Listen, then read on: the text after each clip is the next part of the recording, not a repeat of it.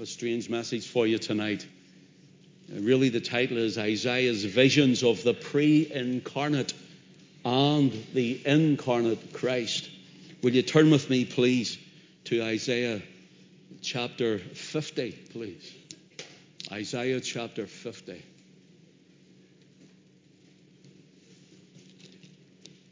I'm going to show you a few things you may not have known before. Some of you will. Some may never have heard of them before. But we're going to show you a few things that in this chapter, look for Christ, will you? Every scripture, look for him. From Genesis to Revelation, you should look for him. But notice this, verse 1, there's 11 verses in the chapter, and we shall read the chapter. Isaiah 50 and verse 1. Thus saith the Lord, where is the bill of your mother's divorcement, whom I have put away? Or which of my creditors is it to whom I have sold you? Behold, for your iniquities you have sold yourselves, and for your transgressions is your mother put away. Wherefore, when I came, there was no man. When I called, there was none to answer. Is my hand shortened at all that it cannot redeem? Or have I no power to deliver? Behold, at my rebuke I dry up the sea. I make the rivers a wilderness. The fish stinketh, because there is no water, and dieth for thirst. I clothe the heavens with blackness, and I make sackcloth their covering. The Lord God hath given me the tongue of the learned, that I should know how to speak a word in season to him that is weary. He wakeneth morning by morning, he wakeneth mine ear to hear as the learned. The Lord God hath opened mine ear, and I was not rebellious, neither turned away back. I gave my back to the smiters, and my cheeks to them that plucked off the hair. I hid not my face from shame and spitting. For the Lord God will help me. Therefore shall I not be confounded. Therefore have I set my face like a flint, and I know that I shall not be ashamed. He is near that justifieth me. Who will contend with me? Let us stand together. Who is mine adversary? Let him come near to me. Behold, the Lord God will help me. Who is he that shall condemn me? Lo, they all shall wax old as a garment. The moth shall eat them up. Who is among you that feareth the Lord, that obeyeth the voice of his servant, that walketh in darkness and hath no light? Let him trust in the name of the Lord and stay upon his God. Behold, all ye that kindle a fire, that compass yourselves about with sparks, walk in the light of your fire, and in the sparks that ye have kindled. This shall ye have of mine hand. Ye shall lie down in sorrow. We know the Lord will bless that reading of his own inspired word. Let us pray. Father, take us this evening up in your spirit and inscribe your word upon every heart and imprint it upon every mind. We pray, O God, that you would move from seat to seat, from heart to heart, from man to man and woman to woman, from the youngest to the oldest, from the front to the back, from the side, to this great number tonight. And we pray, Father, that you would be, Lord, seen as God over all, sovereign over the nations and over everything that you have created. But may they see your Son who has come to bleed and die for us, to redeem us, that we might be in your heaven and in your glory. So for thy kingdom's sake and for thy name, we ask it that you, Lord, would use this man to speak for the glories of Christ and for the exaltation of his name. For Jesus' sake I pray. Amen. Amen. Isaiah is known to many Bible students, scholars, as the fifth evangelist. Even though he is about 750 years before the birth of Christ at Bethlehem, even though he's so many years away from the Old to the New Testament, Christ is seen by him We're going to look at it tonight in the Lord's will. And Christ is known of him. And it's Christ who speaks to him and shows him his glory and shows him Calvary. And hence, by the spirit of prophecy, we see that Isaiah is, as it were, at the throne of glory, and he sees the pre-incarnate Christ. He sees the pre-incarnate Jesus, and he sees him as the Logos, the Word of God which was with the Father. And then he sees him on the cross. He sees him as the Lamb of God. He sees him bleeding and dying for the redemption of his people. And hence, because of these things, we are brought, as it were, with an evangelical fervor of the prophet. We are brought closer to Christ. Notice here, Isaiah the prophet, the fifth evangelist, after in the New Testament, Matthew, Mark, Luke, and John, and scholars put in the Old Testament prophet Isaiah as the fifth. His name is pronounced as Yeshayahu. That's how we pronounce his name, Yeshayahu, or Yeshayah in the original Hebrew text. And his name means Jehovah has saved, or it means the salvation of Yah, or the salvation of Jehovah. And hence this Old Testament evangelist and prophet, he tells and foretells of the coming, of the bleeding, of the dying, of the incarnate Christ, leaving the throne of heaven to come to die for sinners who were rebellious towards him. Isaiah's visions and prophecies are mainly directed to the southern kingdom of the house of Israel, but the northern kingdom of the house of Judah, the northern kingdom of the house of Israel are mentioned right through.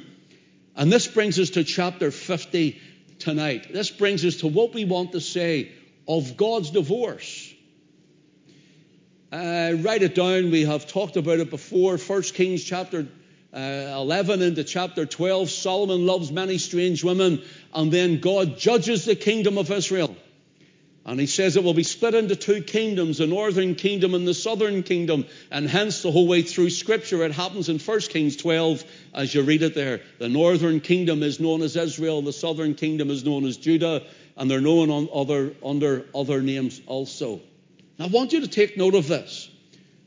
Isaiah's he's looking at Judah, the southern kingdom, and Jerusalem mainly. For example, in Isaiah chapter 1 and verse 1, it gives us this information. It starts off by saying, the vision of Isaiah, the son of Amos, which he saw concerning, notice Judah, that's the southern kingdom, and Jerusalem. And then he mentions in the days of Uzziah, Jotham, Ahaz, Hezekiah, kings of Judah. He mentions 4 kings in which he was a prophet throughout those kings and they're reigning on the throne. Actually, there was a 5th one, and for some reason he is not mentioned here. And that was the king Manasseh, the wicked king. And it is said in Jewish writings that Manasseh, he killed Isaiah the prophet. Hence, maybe his name isn't written down here in the book at this point. Due to his visions, Isaiah is not just called the 5th evangelist, but he's also called the evangelistic prophet. And are you ready? Many call him the St. Paul of the Old Testament because of the things that he says in his prophecies, because of the things he shows Israel and tells them. Just like Paul in the New Testament, Paul tells us about the breaking of bread. He gives us a commentary on how it's done, 1 Corinthians 11. Paul tells us of the glories of Christ, of the man caught up, as it were, to the third heaven. And he tells us he's seen things that were not lawful to utter. So that man, Paul, is likened unto Isaiah, and Isaiah in the Old Testament is likened unto Paul by many scholars. And during his public ministry, he was held in high esteem, coming from a good line, a good seed. the princes of the land, they allowed him to exercise in his family a bit of authority among the people. I want you to take note of this, because this affects the church today. This affects the Christian today. And Isaiah, he was well looked after, if you want. And Uzziah the king was his protectorate. And hence he says in Isaiah 6, we'll look at it in a minute, in the year that King Uzziah died, I saw also the Lord. And what he's saying is, Uzziah was a protectorate of the church. You see that the monarch, supposed to be King Charles at the minute, is supposed to be the defender of the faith, the Reformed faith. But he's now the defender of every faith, welcoming any faith and every faith. And he's not the defender of the faith. And really the government level, or if you want, the king himself, is supposed to have a covering over the body of Christ. They're supposed to uphold the Word of God and the authority of it in the land. But instead the Christians are being pulled down. They can't move. They can't speak. You're not allowed to read the scriptures. You're not allowed to think outside an abortion clinic. You're not allowed to pray in your head. And instead of the king covering us, instead, he is a globalist who does everything but that. Here we find that Isaiah sees Uzziah and he dies. That's his covering is gone. And he starts to get concerned because he knows that his fate will be sealed. And it comes after 3 kings later. Now, how things change when the Word of God is brought into the center of the nation. Societal, familial, and individual life changes. Jewish records tell us of Isaiah being sawn asunder, sawn in two with a wooden saw by Manasseh, Hezekiah's son. They would have got a pole and hung him by each foot upside down, and from the groin down sawed them in half with a pole, with his wooden saw from the pole. And this is how it is said that Isaiah lost his life. There are other ideas, but this is the main one in Jewish records.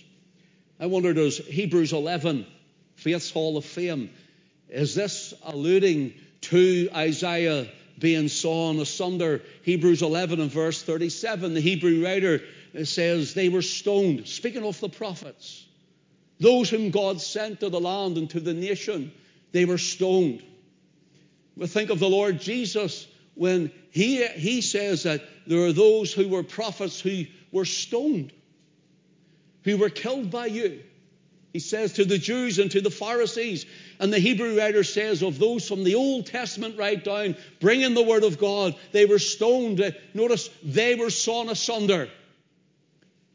And many think this is the Hebrew writer taking this and saying, this is how Isaiah and others like him died. They were sawn asunder, were tempted, were slain with the sword. They wandered about in sheepskins and goatskins, being destitute, afflicted, and tormented.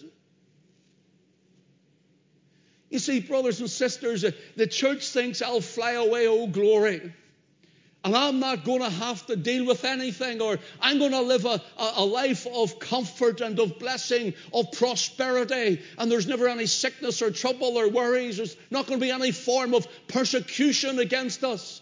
But here it tells us different, that every child of God, right from the prophets, right the whole way through to this very day, through the apostles and the early church to now, it says they were stoned, they were sawn asunder, they were tempted, they were slain with the swords, they wandered about in sheepskins and goatskins, being destitute, afflicted, and tormented. And this is what I want to put across, and I'm always shouting the argument to you. I'm always sounding the alarm. I'm trying to blow the trumpet in Zion to put it to my mouth. Are you ready?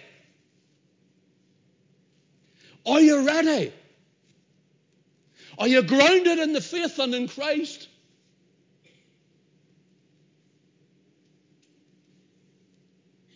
Are you ready? Should this be what happens tomorrow? Will you bow at the sound of the instruments and the music of Nebuchadnezzar, or would you be like Daniel,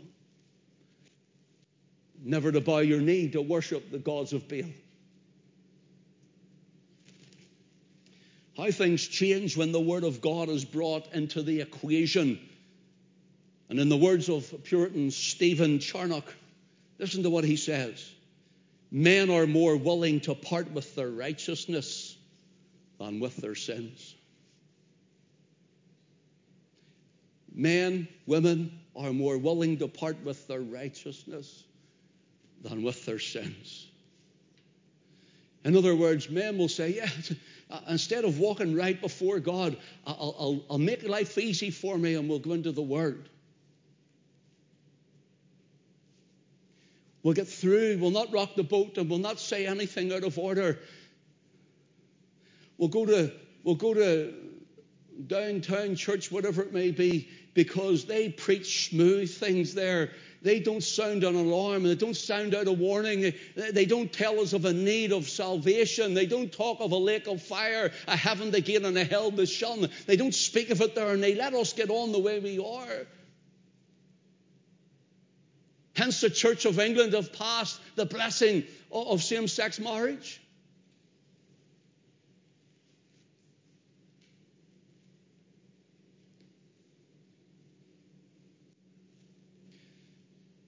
Brothers and sisters, it's coming closer.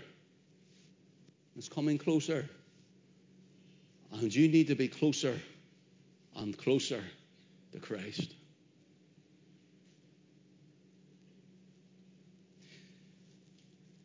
Puritan Henry Smith,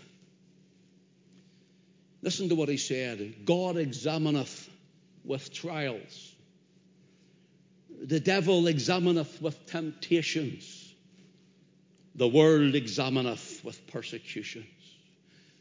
And God may send trials our way, and it examines our faith for where we are with Him. He knows where we are, but we don't know. We think we know until it comes.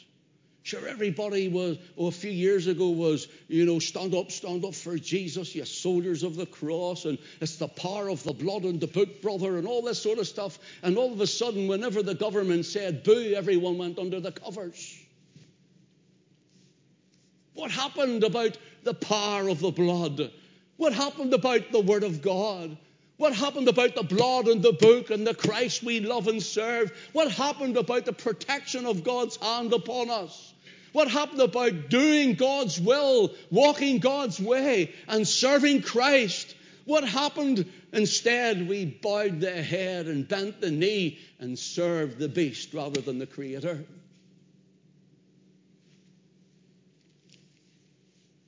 That's where people are. That's where the church is.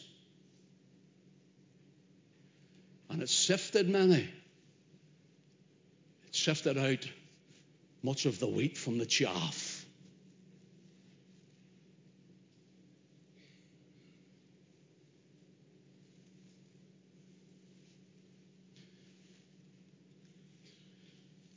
Man does not recognize his sin. Man does not like the responsibility of the Word of God. Man does not like the repentance it demands. And so they get defensive, offended, then aggressive and persecutive. It's not about equality. It's about domination. It's not about equality. It's called communism. It's about domination. Isaiah soon found this out to his peril, and while Isaiah called out the sin and the idolatry of Israel, the nation, that is, get your mind off where the Jews are today. This is Old Testament. And this causes him much trouble. This causes him much trouble. Isaiah and all the prophets weren't these sort of mealy-mouthed, soft-soaping, ear-tickling preachers. They weren't those who says, we'll take the easy route and we'll say nothing and God won't mind sort of type of preacher. Isaiah and Jeremiah and even Ezekiel and Hosea and so on with Amos, and we could keep going on. They brought God to men, and they brought the word of God to the men and to women. And they told them that there is a help for them. They told them there is a health for them. They told them how to escape damnation and judgment that was to come upon them. They said, if you turn to God and away from your sins and turn to God, then you'll be saved, Israel. If you turn from your sin and from your idolatry, and in this nation we've had the idols of paganism in the church for years, 1,600 years of Romanism with their idols. But what about the idols in everyone's mind? And the sporting idols and the popular idols and the entertainment idols and every idol that's put before Christ and before the love of Christ. Every single thing is an idol that's before Christ. I know, as the hymn writer once said, may it be the song of our hearts tonight. The greatest idol I have known, whate'er that idol be, help me to tear it from thy throne and worship only thee. Christ alone died for our sins. And as the group sang tonight, and we all sang collectively, it's all about the blood. It's all in the blood of Jesus. Isaiah calls out the sin of the land and the nation, and Isaiah's main point of persecution, it says, because he said he's seen Yahweh or Jehovah. Isaiah says, in my vision, I saw him on his throne. And the thing about it is, it's not just, well, isn't he a big daddy Santa Claus who sits on the throne? Isaiah saw the logos, the invisible expression given to him of the invisible God. And he's seen him in power and in might and in majesty. He's seen the pre-incarnate Jesus.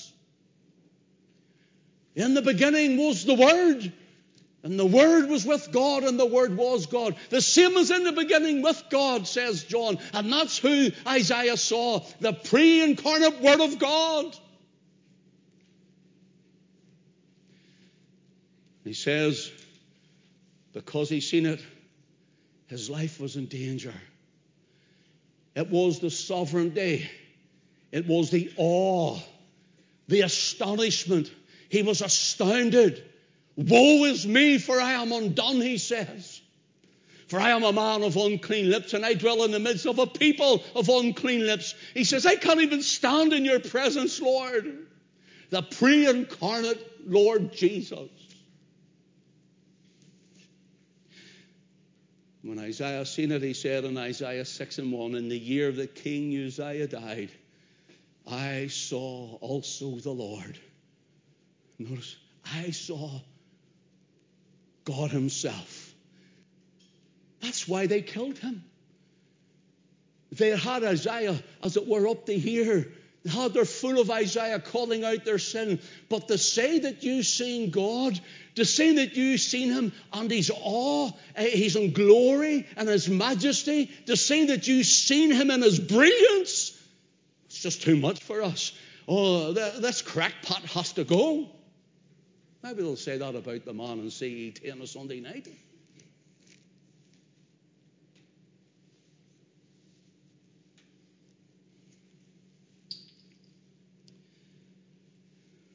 The year the King Uzziah died, I saw also the Lord sitting upon a throne, high and lifted up, and his train filled the temple. Listen. And above him stood the seraphims, each one having 2 wings. And with twain he covered his face, and with twain he covers his feet, and with twain he did fly. And one cried unto another, Holy, holy, holy is the Lord of hosts. The whole earth is full of his glory. Isaiah is coming to a sinful land and says, this God is going to judge you. God isn't like that. Is that what you hear? God isn't like that. God wouldn't do that. I don't believe God would be like that or do that. Listen, once you go away from the Word of God and who He is biblically in the Word, then you have become the God of your own imagination and mind, and that which you have formed God into is an idol. It's an idol. Hence the Israelites took the gold earrings and all their bracelets off and formed that which they thought was God, which was a golden calf, to worship it. And hence man does the same today. Forms what's in his mind to think that God must be like this, and hence you, the one who's thinking it, becomes God, and God becomes nothing more than your servant. And hence they said, this man has to go. I saw also the Lord sitting on his throne, hand lifted up, and the train filled the temple. In John chapter 12, I haven't time to turn to it, but the Lord Jesus himself, the incarnate Christ, the incarnate Jesus that's born of Bethlehem, he's incarnate. He takes on flesh. And here is a man in John chapter 12. He comes from the throne down. And in John chapter 12, he's healing the sick and he's casting out demons and he's preaching the kingdom of God. And everyone's astonished at the miracles that he's doing in John chapter 12. Now listen to the words of John in verse 41. These things said Isaiah, or Isaiah it is, when he saw his glory. He's looking at Christ. He's looking at the man, Jesus of Nazareth. And he says, these things said Isaiah when he saw his glory. The one who is healing, the one who's casting out demons, the one who's preaching the kingdom, the one who's going to save the souls of Israel and all who will come to him. These things said Isaiah when he saw him. When he saw his glory and spake of him. See, they killed Isaiah for things like this.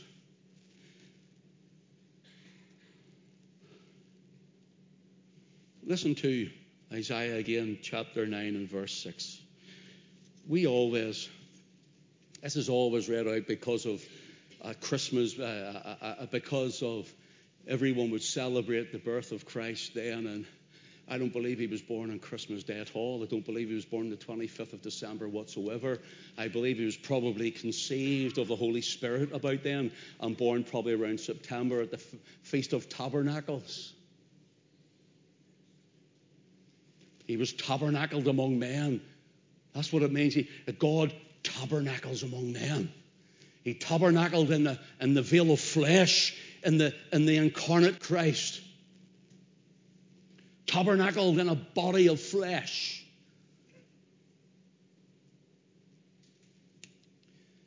In Isaiah 9:6, we're always reading it. Let me get a drink.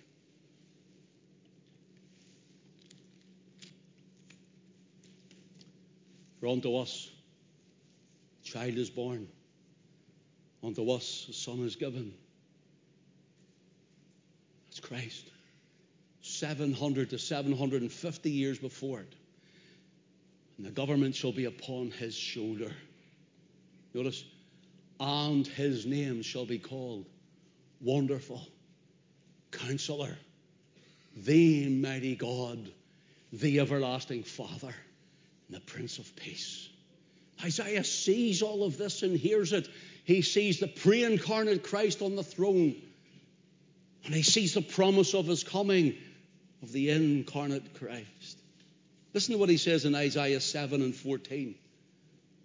Therefore the Lord, the word Lord there is Adonai. Adonai. I had a study even for later. I might do part 2 on this. I don't know. I'm afraid of losing the train of thought with it and maybe not fitting too well. But we'll see how I get on here. But Adonai here really means a lot for Isaiah 50. For example, in Isaiah 50, in verse 4, in verse 5, in verse 7, and in verse 9, for the Lord God, it says, for the Lord God. The word here, Lord, is Adonai. This great master and ruler. You see, a government will be on the ruler's shoulder. He will carry the government of it. Christ is coming to set up his own government. You hear of a new world order, a one world government? There's going to be when Jesus comes back again. When he comes back again. Adonai, the master, the ruler of it. In fact, it translates into, that's the Hebrew into the Greek, in Acts chapter 9, when Paul, who is Saul at the time, remember there's a great light from heaven and a voice from heaven says, Saul, Saul, why persecutest thou me? It is hard for thee to kick against the pricks. And Paul replies, who art thou, Lord? The word Lord is kurios. The master, the ruler, the one who is sovereign and in control of all things. This is the same as Adonai. Isaiah writes of him in chapter 50, for Adonai, our Lord God, hath given me the tongue of the learned, and so on. Maybe look at it if we get a chance. But in Isaiah 7 and 14, therefore the Lord Adonai himself, I want you to take note of that, himself, shall give you a sign. Behold, a virgin shall conceive and bear a son, and his name shall be called Emmanuel. Matthew chapter 1 tells us of this. And his name shall be called Emmanuel, which being interpreted means God with us. There's so many people out there trying to do away with the divinity and the deity of Christ. Matthew says it, and he takes it from Isaiah 7. And he says he will be called Emmanuel, who is God with us. Not just a man with us, not just a prophet with us, not an evangelist with us. God himself come down from glory. If it was anything less, we wouldn't be saved. We'd all be lost.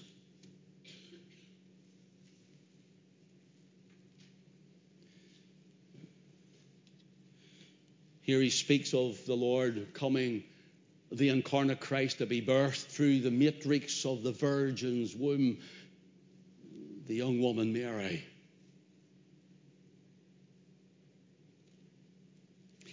Notice the Lord himself in 1 Thessalonians chapter 4 and verse 16. Listen to what it says. Paul writes, for the Lord himself. Paul uses this terminology.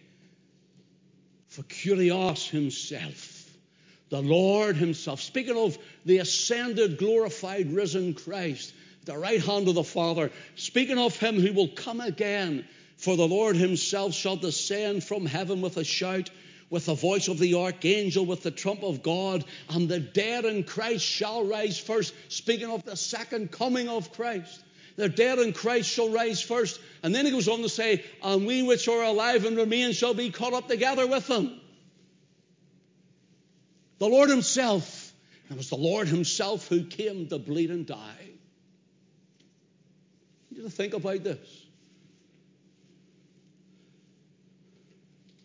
And hence in Isaiah 53, and in verse 5 he says that he was wounded. He sees the incarnate Christ before he's incarnate.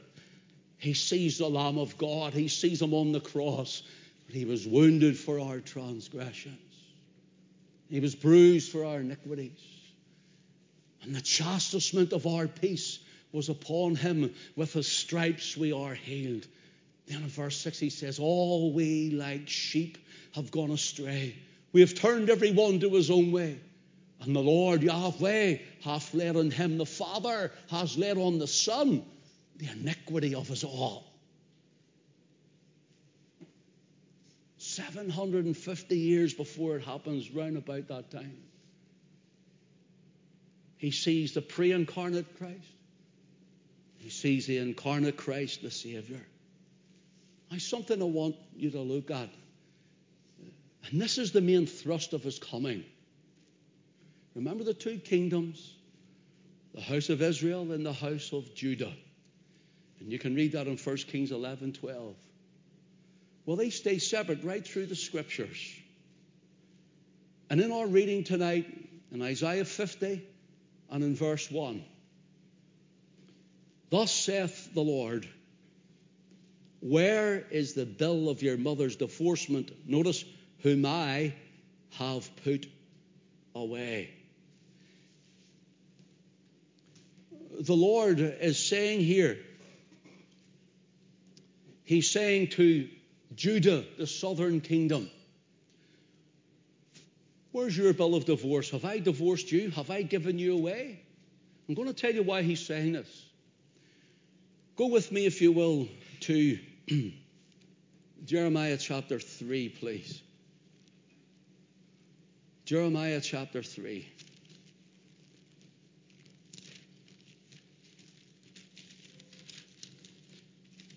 Let your eye run down to verse 6, just for time's sake.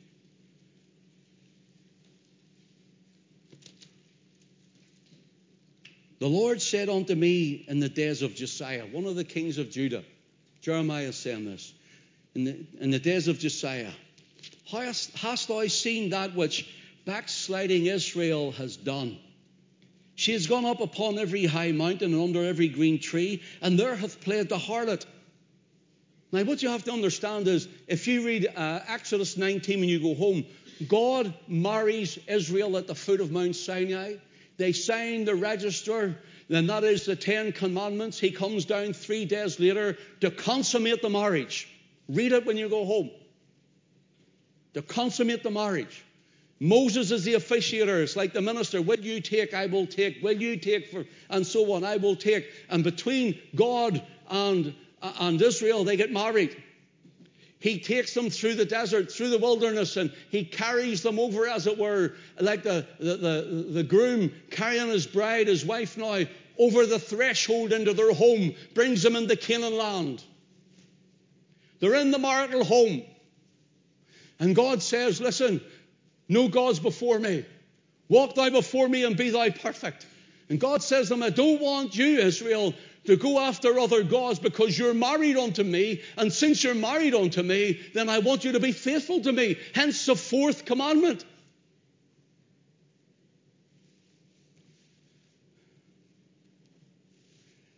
You shall not take the name of the Lord thy God in vain. And he gives them the 4th commandment, and he says, don't take my name in vain. All the things the Lord says we'll do, they say, married unto them. In fact, the word name, and thou shalt not take the name of the Lord thy God in vain. People think it's when people use it, the name of the Lord God or the Lord Jesus, as a word that's just thrown out there, and it's taken it in vain. And it is in a sense, but that's not what it means. He's saying to them, listen, when you marry me and take on my name, Israel, when you marry me, live up to my name. That's what he means in the commandment. Live up to my reputation and up to my name. Don't take it in vain to throw it away, that others will say, look, his wife is a harlot.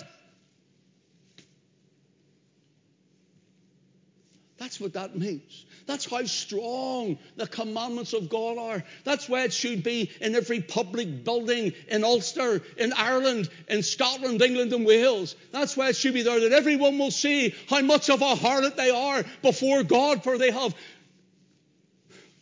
transgressed every commandment.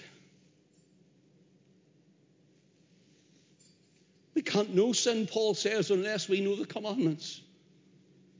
He says, you live up to my name. So they're married. He carries them through the wilderness, over the rivers, and then into Canaan land. He says, this is our marital home, and you will love me, and I will love you, and I will be your God, and you will be my people. I'm the husband, and you're the wife, Israel. And then, of course, in 1 Kings chapter 11:12, the kingdom separates into 2 kingdoms, and Israel turns into a whore of a wife. The northern kingdom of Israel. And in the book of Hosea, he represents Jehovah. Go marry a woman of whoredoms, out of the children of whoredoms, for the land hath committed great whoredoms before me, says the Lord. Speaking of the house of Israel, speaking of the people with their sin and their idolatry and their spiritual adultery unto God, allowing every man and his dog and their God to come into the land. And that's what's happened to Ulster.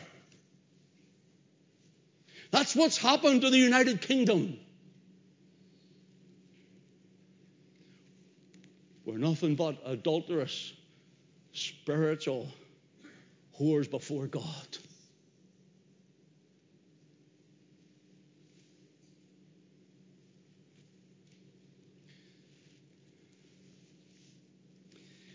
He says, you be my wife and I love you and you'll love me. And you love me and I'll love you. And we'll walk together. And I'll bless you. Sure, he done that with our nation, didn't he? Now, take note. They sin, the northern kingdom sin.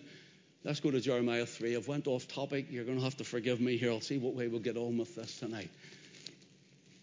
Jeremiah chapter 3, verse 7. And after that she had done all these things, turn thou unto me, but she returned not. Here is the husband saying, will you stop committing adultery on me? Pleading with Israel through the prophets. Pleading with them. When you go to the book of Hosea, Hosea is the type of God, and Gomer, his wife, is the type, is Israel in type in her sin, and he marries this woman. And this woman, Gomer, ends up having children. The first one, Jezreel, means to scatter. I will scatter you, he says to the house of Israel. I will scatter you among the nations. And then he has another child, I will have no mercy. And another one, now I'll not be my God. Ami and Lo Ami is the names. You'll not be my God, I'll not be your God, and you'll not be my people. And he divorces them. In Matthew 19, Jesus said that Moses, for the hardness of your hearts, allowed you to write a bill of divorcement. Jesus said, Moses, for the hardness of your hearts. You know what he's saying? He said, see, Israel, when you look back, they were hard against God. They were hard against God, and they worshipped everyone but him, allowed everything in but him. And it says, because of the hardness of your heart. Israel, God has written, as Moses even said, he keeps the law of his own writing. So Christ is speaking at and looking at here in Matthew 19. Now let's look at this. And I saw after all was done, all these things, verse 7, turn thou unto me, but she returned not. And notice what her treacherous sister Judah saw. That's the southern kingdom. See, speaking to the northern kingdom. Verse 8, and when I saw for all these causes whereby backsliding Israel committed adultery, notice, I had put her away and given her a bill of divorce. The Lord says, yeah, for the hardness of your heart, Israel, for the hardness of your heart, you people, I'm having to write this for you. He was coming home, as it were, like a man who comes home from work every night and his wife is with another man. He goes out to work and he comes home and says, with a different one. He's trying to get her attention during the evening moments or the morning moments, and her mind is always on someone else and on something else, and she's always with someone else. This is the idea of this, and God said, Israel, you were like this to me, so I've written you a bill of divorce. Get out! And he kicks them out of Canaan land. I'm done with you. That's the northern kingdom, but the southern kingdom are still there. But he now looks at them, they're going the same way. They don't learn any different, and he calls them your treacherous sister, Judah. Verse 9, and it came to pass through the lightness of her whoredom that she defiled the land and committed adultery with stones and with stocks. In other words, they built them up and they worshipped at other altars. There was no blood here of the Lamb. There was no law of God. There was no word of God. It was everything but God. And that's what's happening in the churches today. They're away to worship at other altars.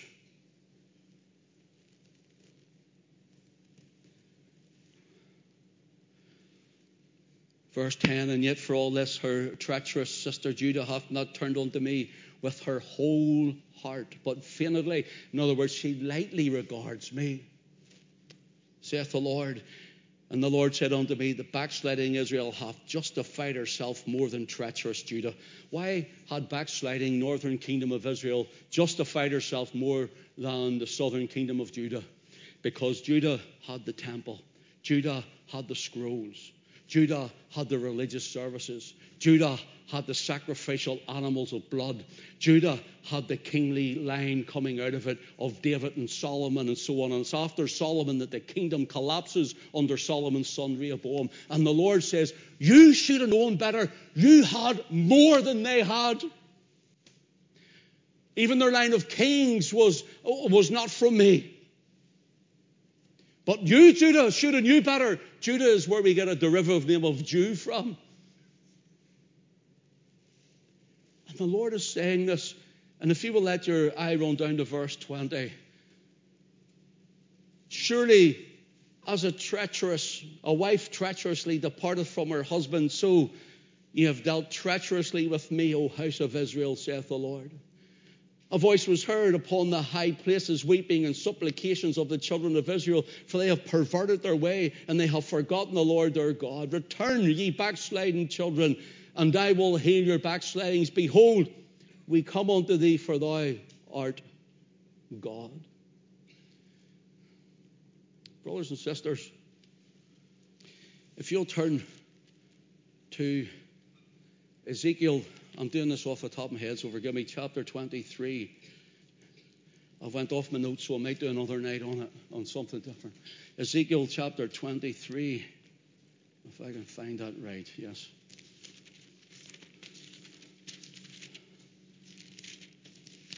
Just let me get it too. Verse 1, for the Lord came again unto me, saying, Son of man, notice there were two women, the daughters of one mother, and they committed whoredoms in Egypt. They committed whoredoms in their youth. And there were their teats pressed. And there they bruised the teats of their virginity. In other words, this is Israel in Egypt. This is them learning the way of the Egyptian. This is them where there was light in Goshen when there was darkness everywhere else. God says, I kept you right through this. The diseases and the plagues didn't come nigh thee. And I have blessed you. It's like God says to us in Northern Ireland, I have blessed you for years. I have kept my hand upon you. I have led you. I have guided you. Even when there was trouble, when there was murder, when there was bombing, when there was deceit, when there was killings, when there was all sorts going on, I still kept my word with you and my promises to you. And look where you are now with me. Shame on you, Ulster.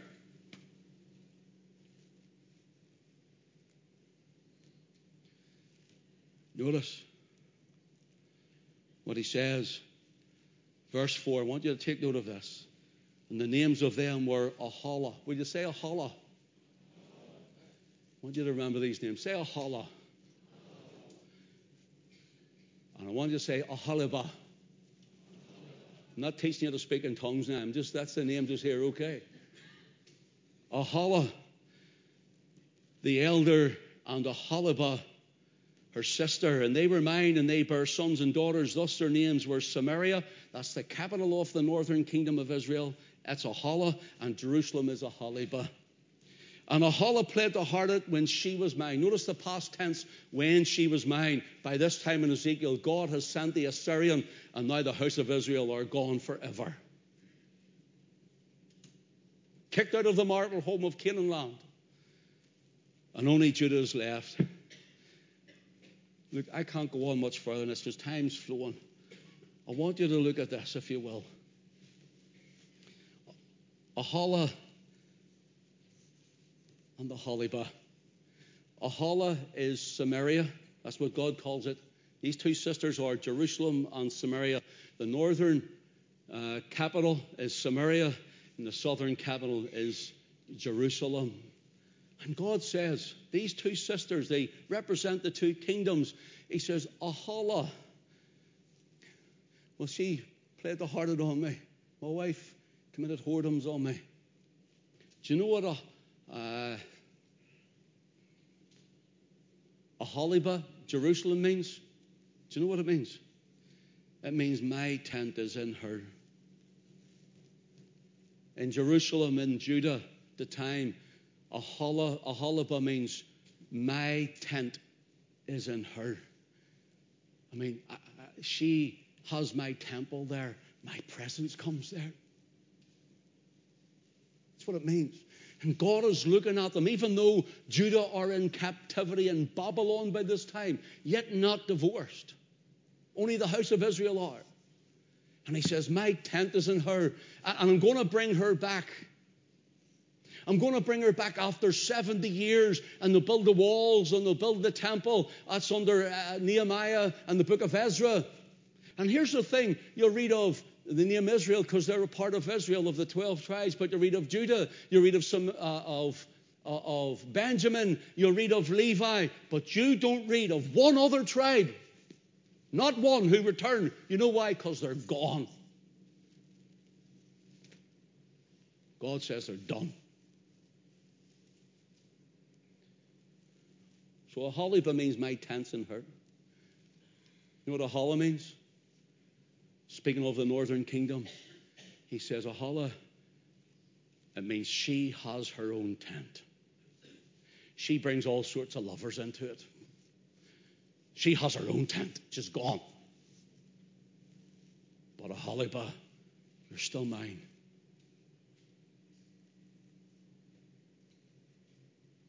I'm glad of the grace of God, are you not?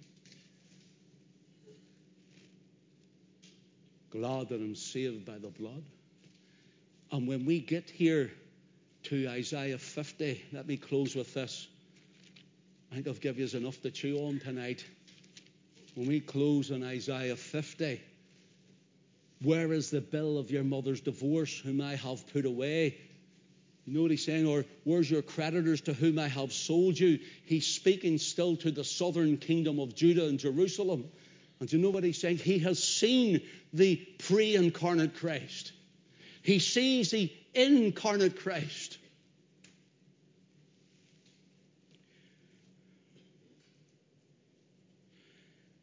And among all of this, he says, have I sold you yet?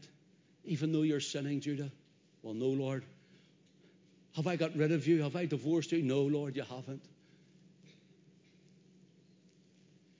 He says, well, the other kingdom are gone. Will you learn from past mistakes? And we all say, yes, Lord, we will, but we don't. And hence in our reading, we see Christ.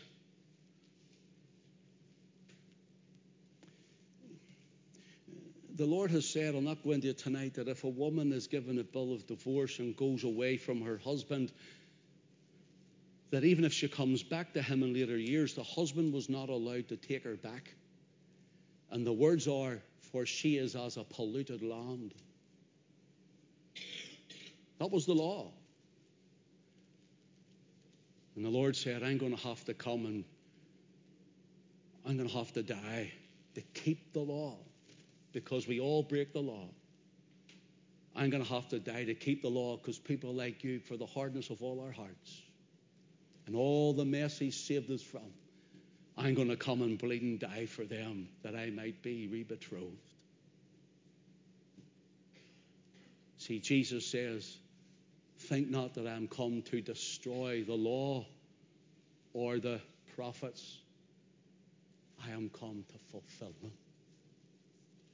Hence, guilty, vile, hell-deserving sinners like everybody in here and this man here can be saved by the grace of God and under the blood of Christ. And as we sang at the start, I believe Jesus saves. Do you believe that? Who can see that tonight? Who sees that picture of showing you tonight? You see it? It's such a bigger picture. Is it any wonder that they want rid of Isaiah? He was wounded for our transgressions. He's wounded because Israel, Judah. He's from Judah. The visions concerning Jerusalem and Judah. He's saying, as what happened to them, it will happen to you. You're sinners, you're lawbreakers, transgressors, full of iniquity, adulterous and idolatrous. He says you're sinful before God and in your trespasses. And he says you're all like whores before God and harlot of a wife. And so's our nation. And Isaiah comes and he proclaims this to the nation. And suddenly he says, I've seen his glory, he's going to judge us.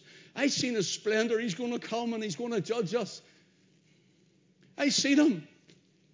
And hallelujah, he says, but I've seen him on the cross. I've seen him bleeding and dying. But he was wounded for our transgressions. He was bruised for our iniquities. And the chastisement of our peace was upon him. And with his stripes we are healed. And all we like sheep have gone astray. We have turned every one to his own way. And Jehovah the Father hath laid on the Son, the Lord Jesus, the iniquity of us all. That's why he's saying this. Oh, and old Manasseh, by the time he gets down the line, he says, I hate that man for our enemies, even though they're brethren. He says, our enemies can be redeemed if this one comes. And with his pompous, pious heart, he says, kill him, because we have our own form of worship. Get rid of the church. Get rid of the preacher. Get rid of the one who tells us we must be saved. Get rid of the one who says we must be born again. Get rid of this fundamentalist fanatic, this bigot. I'm a bigot. Are you a bigot? You know, people call you a bigot. You know, I told you before. I'm going to tell you again in case somebody has forgotten or doesn't remember or has never heard it. When the reformers came out, the just shall live by faith, the Roman church started looking at them and calling them bigotes. The bigotes. And it was a slur on them.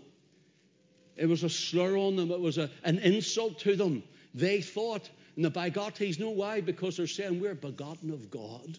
That's what it means. These people say they're begotten of God. These people say they're begotten through sovereign grace. These people say they're begotten through irresistible grace, drawing them to the cross of Christ. These people, though depraved in their nature and dead in their trespasses and sins, these people who are like harlots before God, he calls them from death unto life and from darkness to light, and they're called begotten of God. And I'm begotten of God. Bigot. I'm looking at a load of bigots tonight.